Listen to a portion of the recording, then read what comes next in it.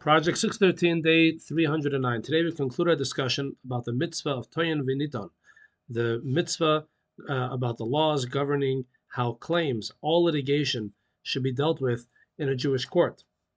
Yesterday we learned that if Reuven comes to Shimon and says, "You're squatting in my home, that house belongs to me," and he has proof that that house belongs to him, he has witnesses that come and prove it, and Shimon argues and says, "No, I purchased it from you, or you gave it to me as a gift."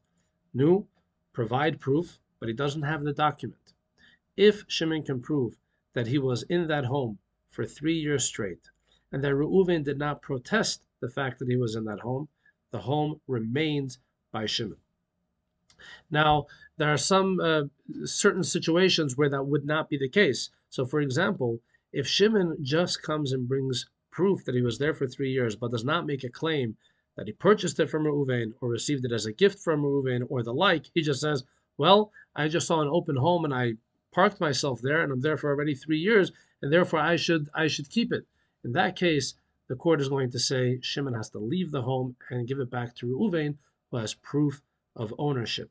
In addition, there are some types of people that if they're in the home, let's say there's a person that's a well-known, mafioner, and it's very difficult to deal with this person, and the owner comes and claims that this person was squatting in his home, and the reason why he did not protest it is because he was worried for his life. The court would accept such an argument and would evict the squatter and return it to the original owner. The next mitzvah we learn today is the mitzvah of inheritance. The Torah tells us that when a person dies, his children inherit him or her.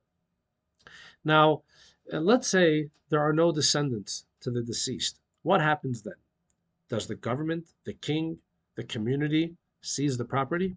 The Torah tells us that there is a positive mitzvah, that if a person dies and does not have any children, we must find a relative who is going to inherit the property, the estate, etc.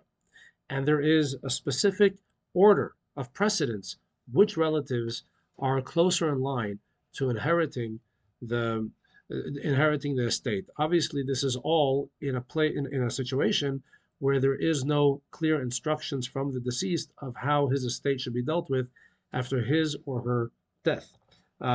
So obviously, the first ones that inherit are the children. The son comes before the daughter. The son's children come before the daughter's children. However, if there are no descendants, there is no son, there is no daughter, so now you go to the father of the deceased. If the father of the deceased is no longer alive, let's see if the father had any other descendants. So if there is a brother or a half-brother to the deceased, or a sister, a half-sister, or if they have any descendants, so a nephew, a niece, etc. And like this, anyone that is part of the Jewish nation, anyone that was born to a Jew that dates all the way back to Avram Avinu, to Abraham, our forefather, there is certainly going to be someone who is related to the deceased. Someone who converted to Judaism, there could be a situation where there is no one that could inherit this person, and in this very unique situation, at that point, this person's estate is ownerless and anyone can come and take it. Thank you all for watching. More tomorrow.